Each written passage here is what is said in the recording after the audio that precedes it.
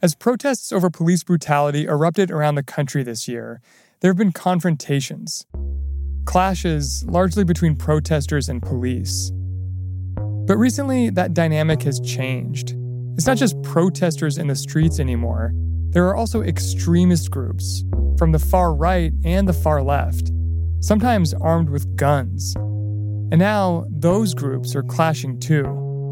In the past 2 weeks, 2 violent encounters in Kenosha, Wisconsin and Portland, Oregon, have claimed the lives of 3 people. It's the latest in a series of mounting incidents, and experts say it could keep getting worse. Welcome to The Journal, our show about money, business, and power. I'm Ryan Knutson. It's Thursday, September 3rd.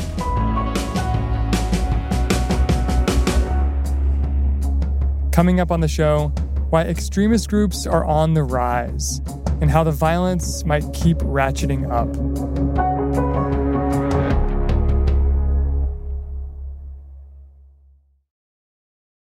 Meta has spent upwards of $50 billion developing the metaverse. But will it pay off?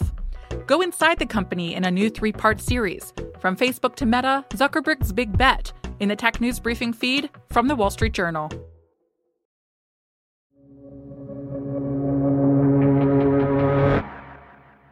After 3 people were shot and killed at protests over the last 2 weeks, our colleague Dan Frosch had one thought. I'm surprised that it hasn't happened earlier, to be honest with you. Dan has been watching for a rise in extremism over the last several months. Everyone was sort of expecting this not to be a good year because it's an election year. The political rhetoric has been ratcheted up, and also extremist violence typically occurs at a higher rate than in non-election years.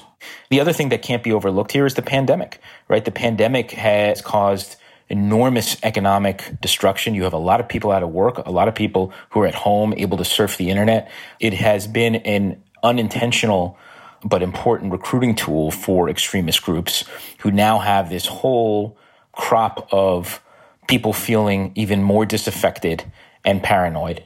In April, the sense that this might translate into extremist violence got stronger.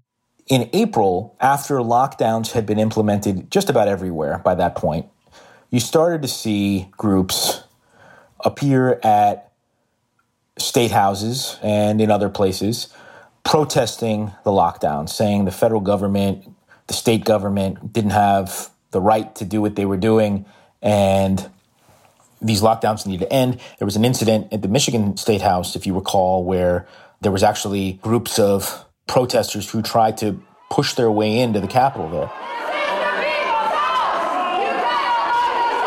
They were armed as well. And so extremist experts were watching this and were worried. They felt like this was going to devolve into violence, particularly because the pandemic showed no signs of letting up and this frustration was going to boil over, and you had people who were armed out there protesting. But the roots of that concern began well before this summer. For several years, experts have grown more concerned about extremist groups, especially on the far right. In fact, at a July congressional hearing, there is a potential street war brewing. An extremist researcher named J.J. McNabb warned lawmakers that violent clashes were bound to happen. I am concerned that there will be a shootout at one or more of the Black Lives Matter protests. There are too many guns at these events held by too many groups with conflicting goals. One reason for the concern about a rise in extremist violence is because these groups are now so difficult to police, which is a change from similar groups a few decades ago. 20 years ago, 30 years ago, when you had extremist groups show up in the public space, you'd have the KKK march, you'd have the Aryan Nation march. It was organized in a hierarchical way. You know, they'd get a protest permit, they'd show up, they'd march, there'd be anti-racism protesters yelling at them, but it wasn't a particularly difficult situation for law enforcement to manage. It's completely different now. The extremist groups are incredibly diffuse. You know, there's a fluidity to their membership that is very unpredictable. There's no leaders of these groups. You don't have to sign up to be a member. You don't have to get permission from somebody who's above you on the food chain to commit an act of violence. All you need to do is show up and share some sort of ideology.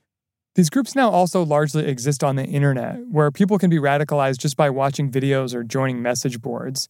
They don't need to be in the same space. They just need to share the same ideology. And according to experts, a series of recent events have driven people to more extreme ideology. 9/11, the election of our first black president, and most recently, you had the election of President Trump, who, in these groups' minds, they felt that here was somebody who some of his rhetoric seemed to echo exactly what they were sort of feeling and afraid of. All these sort of catalyzing events serve to help boost these groups. With larger numbers of extremists banding together online, these groups started to emerge from the shadows. Some held pseudo-military trainings. Others used social media to organize public events and rallies.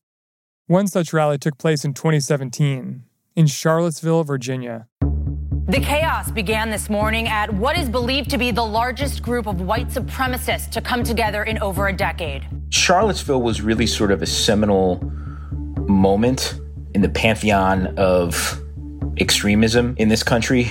The groups were here for the so-called Unite the Right rally. They said they were protesting the removal of a Confederate statue. The rally. You saw all of these groups coming together, and the face of these groups had changed.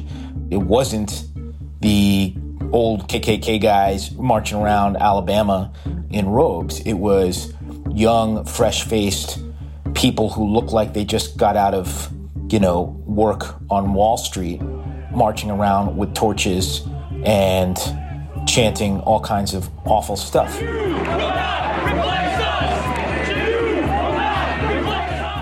And racism and white supremacist ideology has always been sort of bubbling beneath the surface in the U.S. And so that in itself wasn't new, but Charlottesville really showed sort of this new face, this rebranding of these groups. Violent clashes have broken out between white nationalists and counter-protests there. So you had these sort of street fights evolving on the edges of the protests in Charlottesville, and then sadly a woman was killed. The images just coming in, a car plowing into a crowd of demonstrators protesting against those white nationalists. A 32-year-old woman killed, a number of severe injuries, many life-threatening. That deadly clash between extremists and counter-protesters was an early warning sign of what could happen when peaceful protesters and extremists operate in the same space. In April, the Center for the Study of Hate and Extremism warned state and local governments about the possibility of increased violence from extremists because of COVID lockdowns. But then, the protests over the killing of George Floyd swept the country. And those protests, while largely peaceful and extremely powerful during the day, at times would devolve into conflict with law enforcement and sometimes looting at night. And so that also unnerved extremist experts because they knew that groups on the far right and to a certain extent on the far left would use these protests, these very legitimate protests and largely peaceful protests, to foment their own worldview. And we saw people from extremist groups starting to show up at these Black Lives Matter protests under the auspices of defending law enforcement and defending property. And then the anti-fascists showed up, who are largely known as Antifa. Antifa, who have been battling against the federal government and the police for years and years and years, they start showing up at these protests as well and saying, hey, we support Black Lives Matter too, but we're also going to burn this building down. The presence of these different radical ideologies set off a series of violent events throughout the summer. Now, federal prosecutors have filed charges against two men in connection with the May 29th murder of a security officer outside of the Oakland Federal Building. Prosecutors have linked the man arrested for killing a federal officer in Oakland and a Santa Cruz sheriff's deputy to the Boogaloo movement. The Boogaloo Boys, which is very loosely organized. Oftentimes these guys wear Hawaiian shirts. It's such a amorphous group that within their supporters, they have people who support Black Lives Matter. They have white supremacists. They have far-right guys. The only thing that unites them is that they want to foment civil war because that's the only way to sort of restart society. Wow. And, you had a member of the Boogaloo Boys shoot and kill 2 cops in the Bay Area. When that shooting first happened, it was striking because everyone sort of assumed it clearly must be somebody who's protesting against police brutality who did this, right? But it was not. It was an extremist who was a member of a group that believed in civil war and saw this as an opportunity to sort of set it off. And then there was a shooting in Albuquerque in June. On top of a monument in Albuquerque, New Mexico, a heated confrontation between protesters wanting to tear down a conquistador statue and an armed militia trying to protect it. And then there was a shooting that occurred between an armed individual who denied any connection with a group that called himself the New Mexico Civil Guard, but it showed up clearly in support of them, and a protester was shot and was not killed. And so you saw this, even at these protests, which were peaceful, you saw these spasms of anger unfolding, where either there would be a street fight unfolding on the fringe, somebody with a car ramming into some people, and it just sort of added to the sense that there was chaos unfolding and that law enforcement couldn't do anything about it, which reinforced views on both sides that this is their moment. And that moment has now reached new depths. That's after the break.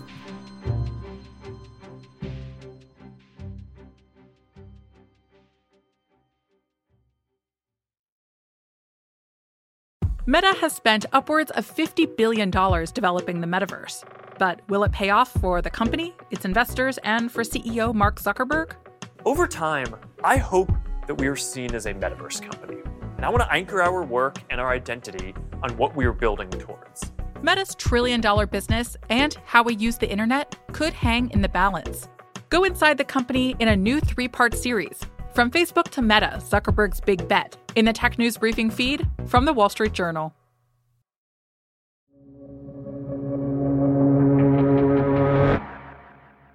The chaos of recent protests was what apparently drew Kyle Rittenhouse to Kenosha, Wisconsin. Rittenhouse is the 17-year-old who's been charged with homicide after shooting 3 protesters last week. His lawyer said that Rittenhouse was, quote, a Minuteman protecting his community when the government would not, referencing a militia from revolutionary times. And a week later in Portland, the chaos continued when some protesters clashed with a far-right pro-Trump group called Patriot Prayer. One Patriot Prayer member was shot and killed. And the main person of interest in the crime was notably different.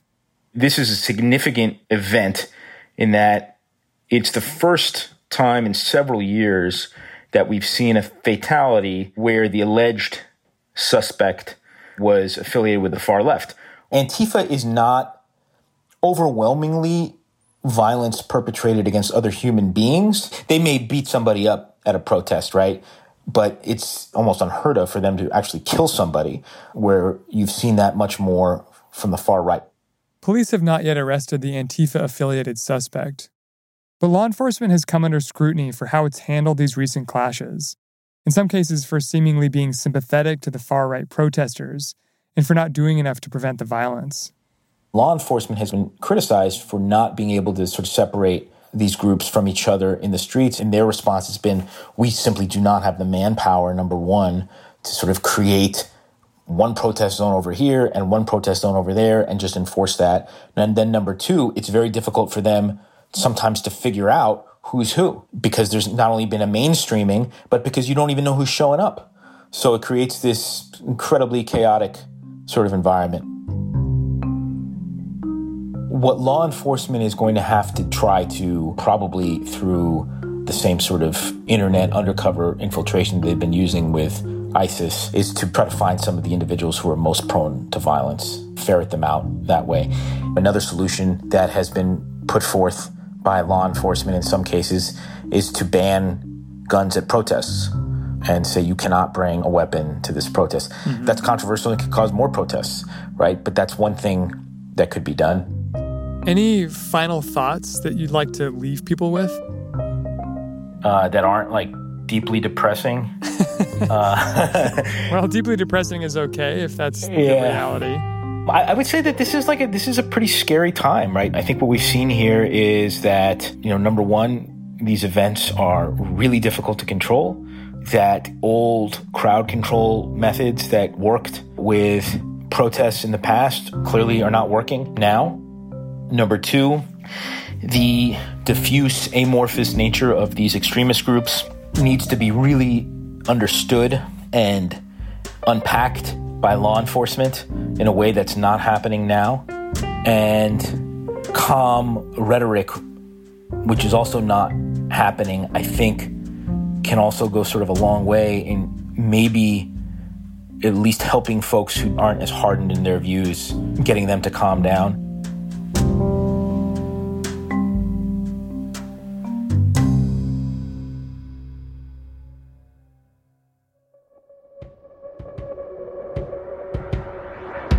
That's all for today, Thursday, September 3rd. The Journal is a co-production of Gimlet and The Wall Street Journal. Additional reporting in this episode by Rachel Levy. Thanks for listening.